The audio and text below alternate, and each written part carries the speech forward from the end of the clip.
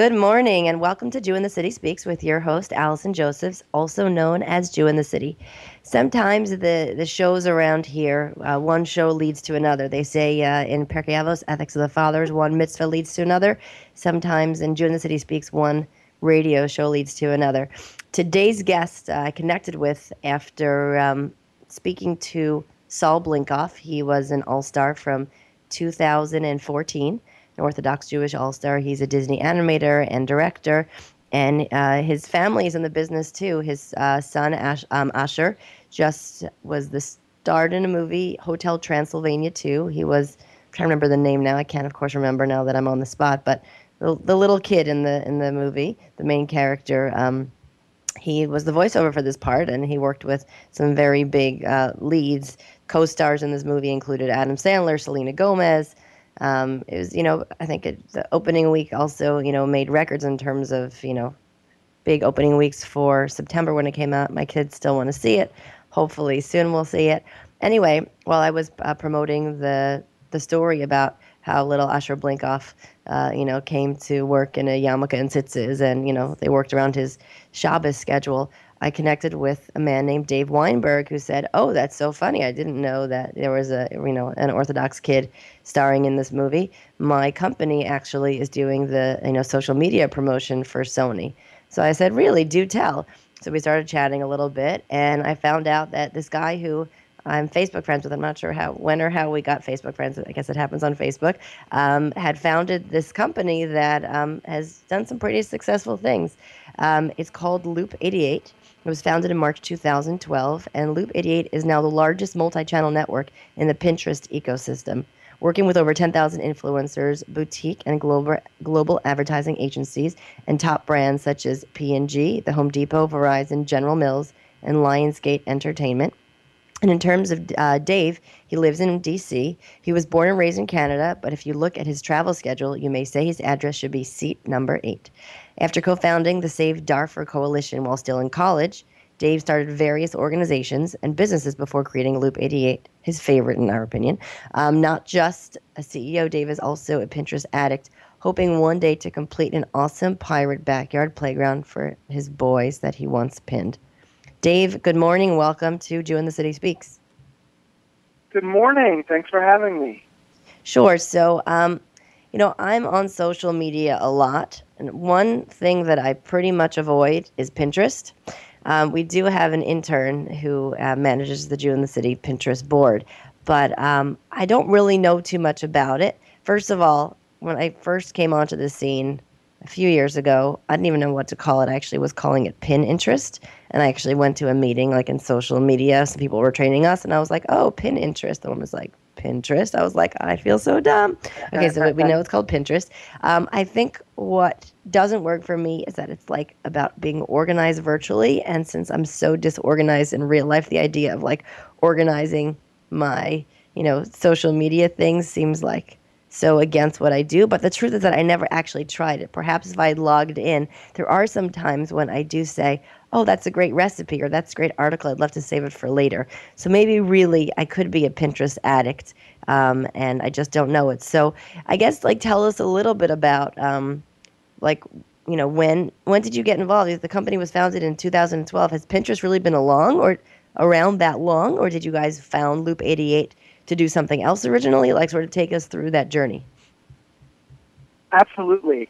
Well, first off, I know that if you got into Pinterest, you would be totally addicted, because that's the way everyone gets into it.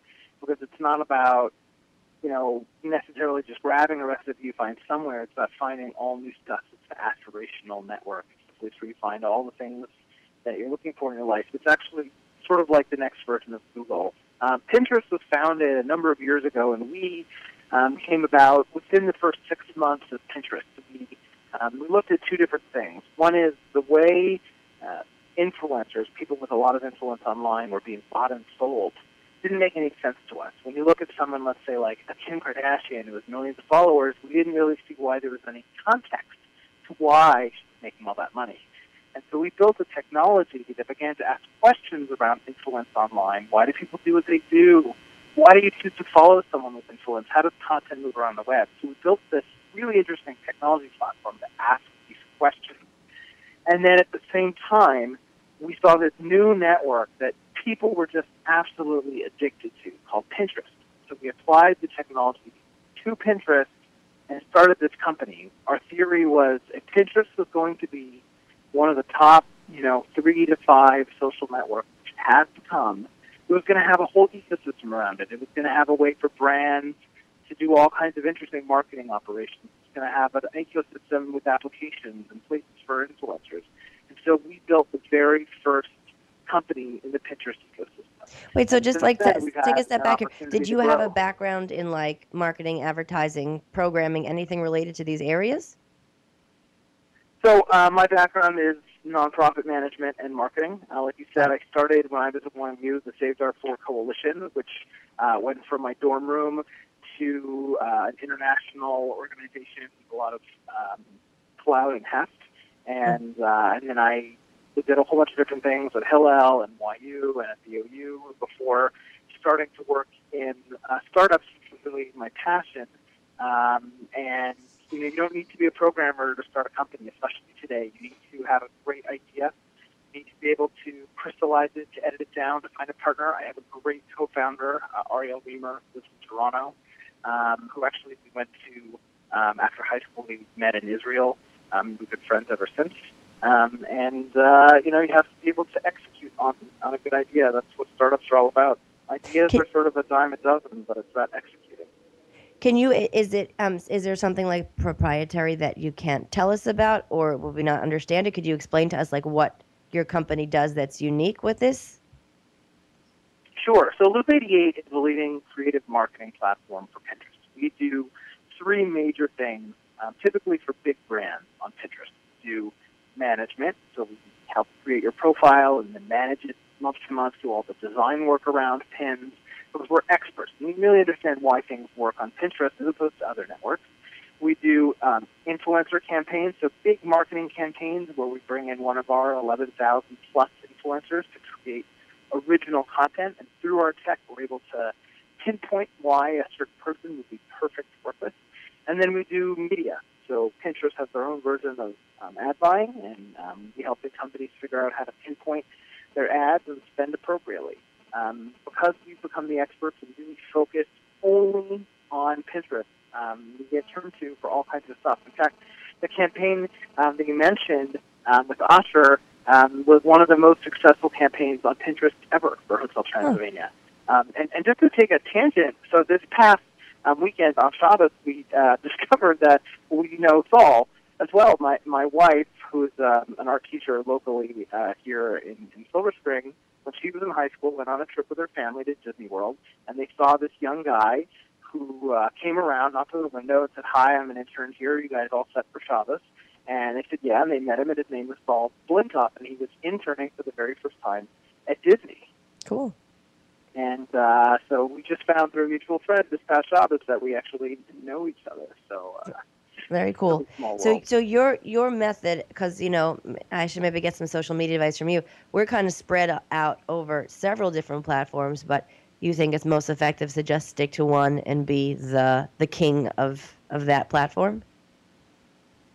I think that if you are marketing yourself as a business, as Jew in the City, you should be on the top place. You shouldn't just focus on one.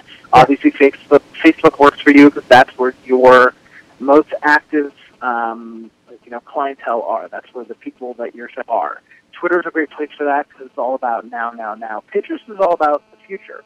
Pinterest is all about what are the things that you want to do, what is the ethos of the organization, what are the things you aspire to be, who are the all-stars, what are their lives really like. It's a way you can create boards and lifestyles around. Pinterest allows any brand to turn themselves into a lifestyle brand. Got it. So you're saying Pinterest is the stuff that you pin to get to later. It's all this stuff. Aha. And so if you're a procrastinator like me. What you want to do and try. Right, exactly. It's what you want to do and try and travel. It's all the things that you hope to do in your life in an organized way. Got it. So it's planning and it's organization. So those are the 2 reasons why I'm so much more about it now. That's so interesting if you think about it like that. But you know what? The truth is that there's different types of people out there. And so it's good that there's different platforms that can speak to different people. I mean, for me, like I'm thinking about making dinner. Like at 5 o'clock, I'm like, what food do we have? I guess I'm gonna run to a store now and figure something out. But I guess there are people that plan their recipes and pin their recipes and do this. So, Well, what you is can it use like? it for now. You can type in the different foods that you have in your fridge, and you'll probably find recipes that work on Pinterest. Oh, that's interesting. So you're assuming that I have food in my fridge and I don't need to go shopping every Well, day. I don't want to assume, but We are maybe not at the same level of other people in terms of organization. I know people that like every Sunday they do their list for the week of their shopping and their menus, and like I aspiring to that, but I'm not at that yet. So what is it like? So have you been an Orthodox Jew your whole life? You've been observant your whole life. What was it like in terms of your Orthodox background getting into media like this? Any challenges or anything unique happening there? So I grew up traditional. I grew up in Montreal, where traditional means you go to an Orthodox synagogue, but you might watch cartoons beforehand. Kept a kosher home. But then when I moved to Toronto around high school, I ended up deciding to become sort of a practicing Orthodox Jew. I ended up at this place called Camp Sports in CSY Camp in Baltimore, and I sort of made the decision through learning that this is something I wanted to do. And after ninth grade, I went cold turkey, and I really never turned back. And then the next year, I ended up going to yeshiva for a year. And then after high school, I went to Israel to Rashid, and then I ended up at YU, and that's where I met my wife. And it's just been a terrific journey. Getting into media, there are, first off, media, the joke that Jews run the media. I wouldn't say they run the media, but there are certainly Jews at every level of media, and it's funny to be in rooms, conferences around the world, and top meetings with all these media companies where everyone's Jewish, but I'm the only one wearing a yarmulke. I'd say everywhere except certain hotspots in Europe, I'm always wearing a yarmulke. I'm really the only one. So the thing is Not that, yeah, so difficult, and a I lot think of it's Jews in the important. media, but so none of them observe it, and I find that sometimes non-observant Jews have a harder time with an Orthodox Jew than non-Jews do, and I think it's a lot of the stuff that we deal with in terms of Jew in the city, a lot of misunderstandings or stereotypes, or sort of judging the whole Orthodox community by the most extreme and closed-minded cases, and kind of lumping that onto the yarmulke in front of them. Right? I'm saying, have you I experienced any of think that, or that's are people generally possible. more? No, sure. There's always the people, you to a certain degree get the feeling that people are staring an inch above your head Right. sometimes. But I think that there's a lot of, especially when you get to the top of any field, there's a lot of respect there. Mm. And it's not that there aren't other practicing Orthodox Jews in this. There are, absolutely. And I look to a few of them as my mentors. But I would say I'm the only sort of publicly visible. It's easily for a woman to practice to look Orthodox and no one would have a clue. It's easy Right. for a guy maybe who feels that it's fine not to wear his yarmulke, which is much more of a generation these days, and be totally practicing and no one would have a clue. So I choose, probably because I became Orthodox later in my life, I feel naked without a kippah on, that I really want to wear it, and it's my identity. Hmm. And do people ever bagel you when you're in your yarmulke? Do they ever, start talking to you about like, kugel or challah or that sort of a thing, to sort of let you know Sure, I that? get bagels all the time. Yeah. Sure, I get bagels all the time. But it's fun, and I get to take a lot of people out to kosher restaurants all over the world, and hopefully sometimes that's actually a good experience. And I get a lot of questions, and I get a lot of opportunities to be makadosh Shem Shemayim and give good words, hopefully respect to what we do and how we act, and it's an interesting opportunity. Has there ever been a time where someone told you that meeting you and getting to know you kind of changed their opinion about what they thought about religious Jews, or are people not so kind of forthright about that? I think typically people aren't so forthright about stuff like that, but Yeah. I think especially with employees and partners that I spend a lot of time with, they get over time what makes sense, and especially when it comes to kosher, that's the thing that comes up all the time, because they see me eating or not eating, and so it comes Yeah. up all the time.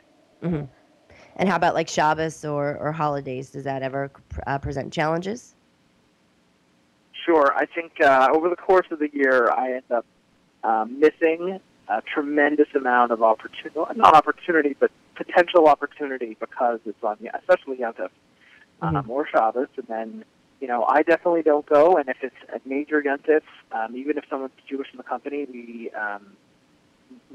ask them not to participate. We actually recently had a huge client opportunity, and they gave us two dates. One was the day after Yom Kippur, and one was Yom Kippur as a backup. And I told my team, listen, I'll try. If it ends up being that we don't get the date we're hoping for, we're not pitching this business. Because it's not just about the business for us. It's about what we want the company to be like and what we believe in. Yeah.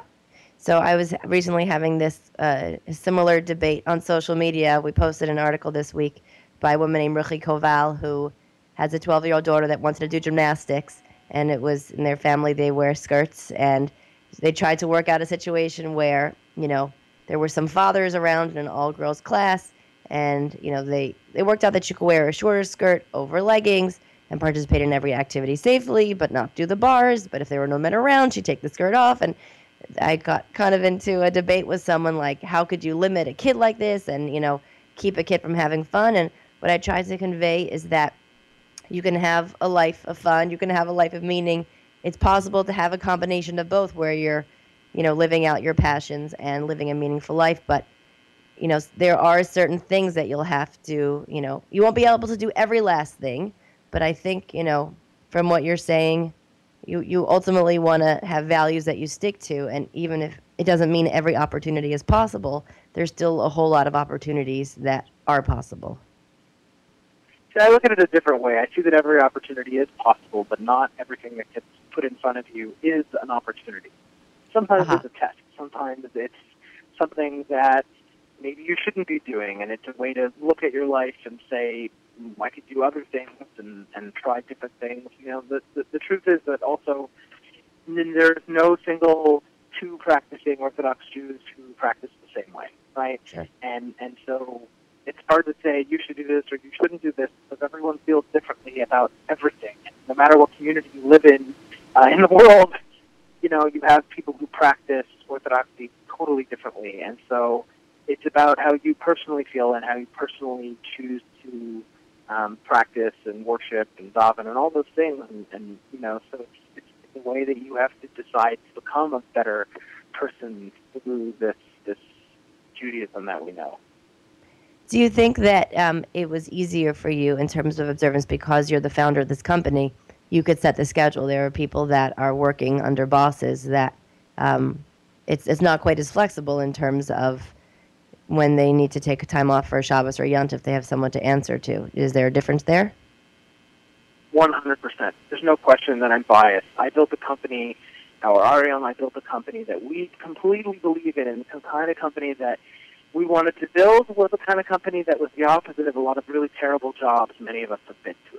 And so, for example, we have really a virtual team. We have an office in LA. We have a small presence in New York, a small presence in Toronto, and I'm alone in D.C. where I work from home when I'm home. The rest of us, we tell our people, work when you need to work. If you need a vacation, you take a vacation. Nobody has a set amount of days. It's unlimited. If you feel you need to work, you'll work. I have a team member right now in Hawaii, and you know what? She's working from Hawaii. She's getting her job done, but she's also refreshing and rejuvenating, and that's really important. And as long as you're happy and capable, you can do it. And so because we've created that flexibility and that respect about other people and what their needs are, our needs and our ability to be practicing Orthodox Jews becomes much, much easier. When everyone understands that there's flexibility and they're free to be successful in their own way, it becomes a lot easier. There's for sure not many companies like that out there. We've specifically built this.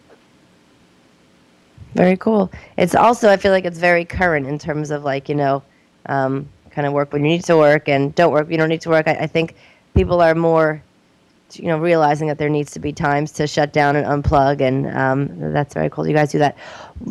Let's move now on to sort of content of social media. I mean, I'm a big proponent of it, and I spend most of my time on social media. And yet, as my kids get older, my oldest is now 12. We just made a bat mitzvah. I'm more and more nervous about the things that my kids could find, like the dangers on the internet and kind of everything that could get to them. And we believe in not raising our kids, in a cave under a rock, but at the same time, giving them access to age-appropriate information so they can be innocent while they're young and sort of, slowly learn about the bigger things in the world. Do you have any opinions on kind of the challenges of the internet as an Orthodox Jew? Well, listen, I have two little kids also, and we think about these things a lot. We don't hide, but I think that it's all about teaching your kids to grow up into responsible adults. I think that these sort of filters that people have created are kind of crazy. You have to be able to manage yourself as a human being, no matter where you go, especially in places like New York or LA. You're going to see billboards, you're going to see ads. You need to turn yourself into an adult and a mature adult, and I think that the education, the chinuch that we give our kids and we raise them will help them become responsible adults in that way. Yes, you can access anything on the internet for good and for bad. And I think that's one of the amazing things of the internet. You can get an unlimited amount of Torah podcasts and viewer and opportunities, and no matter where I travel, I can typically find a place to go to shul or food or hospitality or meet someone else if I need to. It's an amazing thing that the internet has provided that was not available even 10 years ago in this way. But yeah, there's also a lot of other things on the internet. But it's about being responsible and teaching our kids to grow up in a way that has morality. For sure. What about great social media practices? You said that this Hotel Transylvania campaign that you ran was your most successful one ever. Do you have any tips or, sort of general guidelines about what makes for great social media to anyone out there listening who wants to get involved? Sure. So first off, they're all different, right? All the platforms are different, and it's important to know that when you create content for them. If it's just you as a person, then you need to think about what you do and where you do. So, for example, personally, I spend most of my time socially on Facebook. When I'm at a conference or traveling, I spend a lot of time on Twitter. And when I'm collecting ideas or posting, I do that on Pinterest. Pinterest is actually not a social network. You're not chatting with other people. You're finding amazing content. So Hotel Transylvania, which was not only our most successful campaign, it was one of the most successful campaigns ever on Pinterest. It's about creating content that, A, matches what's going to be around it. So understanding, let's say Jew in the City, understanding people that are looking for you, what are the kind of content that they're looking for, right? So ensuring that it has great descriptions, ensuring that the images are really, really high quality. Pictures, quotes really do well. So people love quotes that are just designed with nothing else on them. On Pinterest, you can post 1 million times a day and it actually won't bother anyone because it's not social. I'll give you an example. So the half-life of social media, which is the time it takes a piece of content, so you post a tweet or you post a picture on Facebook, the amount of time it takes for that to sort of drop to the bottom of anyone's feed and no one sees it anymore is called half-life. So the half-life on Twitter is 45 minutes. The half-life on Facebook is an hour and a half. But the half-life on Pinterest is 3.5 months. Wow. So it's a totally different understanding of the way to use your content. You could post a lot of things and create a lot of boards. You can even have secret boards. Turns out about 40% of all secret boards are wedding boards. Interesting. It's in the fact that you said that they're not social. Sorry, what'd you say? Yeah, it's not particularly social in that way. No, It's an you just described aspirational to me network. why I've never gotten into it, because I'm social and I'm about right now as opposed to not social and planning for the future. It's so interesting that I'm understanding this now. So, okay, so it's really a very different piece like that. And then I guess the last thing that I would ask is, you founded this in 2012. By 2015, you're the number one um, company out there in this space. Any tips for, what went right? How did your company become so successful in such a short time? If we have other entrepreneurs out there that are, think they have a great idea. Well, I would say one is we are far from an overnight success. It takes a lot of perseverance. Entrepreneurship is a roller coaster, and there are very high highs and very low lows, and the people who are typically successful are the ones who continue to stick it out no matter what. It's the people who don't turn their backs on the opportunity. It's the people who can get through incredibly difficult moments and sort of fly by the seat of their pants and take a lot of risk. It's not for everyone. And so we've built a company on relationships where we've spent a tremendous amount of time in front of agencies and brands, educating them on Pinterest and showing them and proving to them not only that we're experts, but that we want their business, we want to treat them really, really well and do terrific work. That over time has turned into lots and lots and lots of repeat business, of great clients, of an amazing team, great partners, wonderful investors. It takes a lot of time and a lot of hard work. There is no quick kind of opportunity. None. You got to work really, really hard and focus. Amazing. All right. Well, since I'm an entrepreneur, I recently found out a couple of years ago that I'm actually a social entrepreneur. I didn't know what the name was for an entrepreneur that purposely makes no money as they build their crazy dream. But it's great advice. It was great having you on and hearing your story, and we look forward to seeing more successful things from Loop 88. And it's great to know that there's someone out there doing all this cool stuff, wearing yarmulke, making a Kiddush Hashem. So best of luck to you. Thanks so much for having me. Pleasure. And also going on now at Jew in the City, we just opened up registration for an upcoming event. A few months back, you may remember we had a woman on named Emily Stern, an observant Jew who is the oldest daughter of Howard Stern, who's an artist. We are doing an art opening for her next month. It will be in Brooklyn. There's actually two events that we're running. On November 18th, it's a Wednesday night, we are running a singles event. We've had many people over the years tell us that they would love for Jew in the City to run a singles event, and it would be so much fun, to be able to meet other people who, share a similar hashkafa, a similar philosophy. We think our diverse fan base at Jew in the City is comprised of people who share two main qualities. They're spiritual, they're growth-oriented, they're sincere and hopeful, but at the same time, they're realistic. They're living in this world. They're open-minded. They're not judgmental. And the great thing about a community of people like that is that it spans every community, from Hasidic to Chabad to modern Orthodox to Yeshivish to Sephardic, a little bit of everything. And so what we're hoping will happen at this singles event is that people that normally wouldn't meet each other or quote-unquote fit on paper will come together and get connected, and maybe, we'll make a shidduch or two.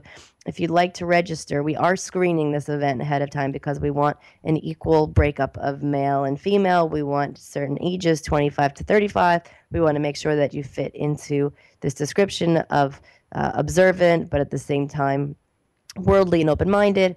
If you'd like to register to come to our event, we only have 60 spots.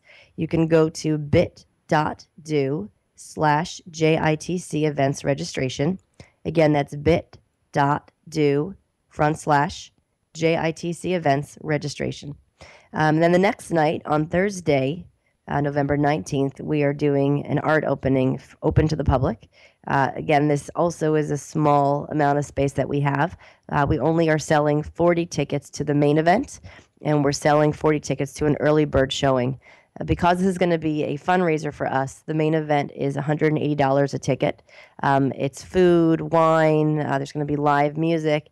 You You'll get to hang out with Emily Stern in a very intimate setting. We've got some big media that, God willing, is going to be covering this. We wanted to have a slot for people that the 180 would be a little bit prohibitive. And so if you can get there at 5:30, the tickets then are only $72, and we have 40 spots for that as well. People have actually asked us to put tickets on hold for them, even before the ticket sales went up. And so if this interests you while you're listening right now, I highly recommend you visit our website, and you can go to jewinthecityparty.eventbrite.com, and that's how you can get tickets to the main event, or you can also just go to jewinthecity.com. You'll see a banner where you can sign up. Thanks so much for listening today, and we'll see you here next week, same time, same place. Bye-bye.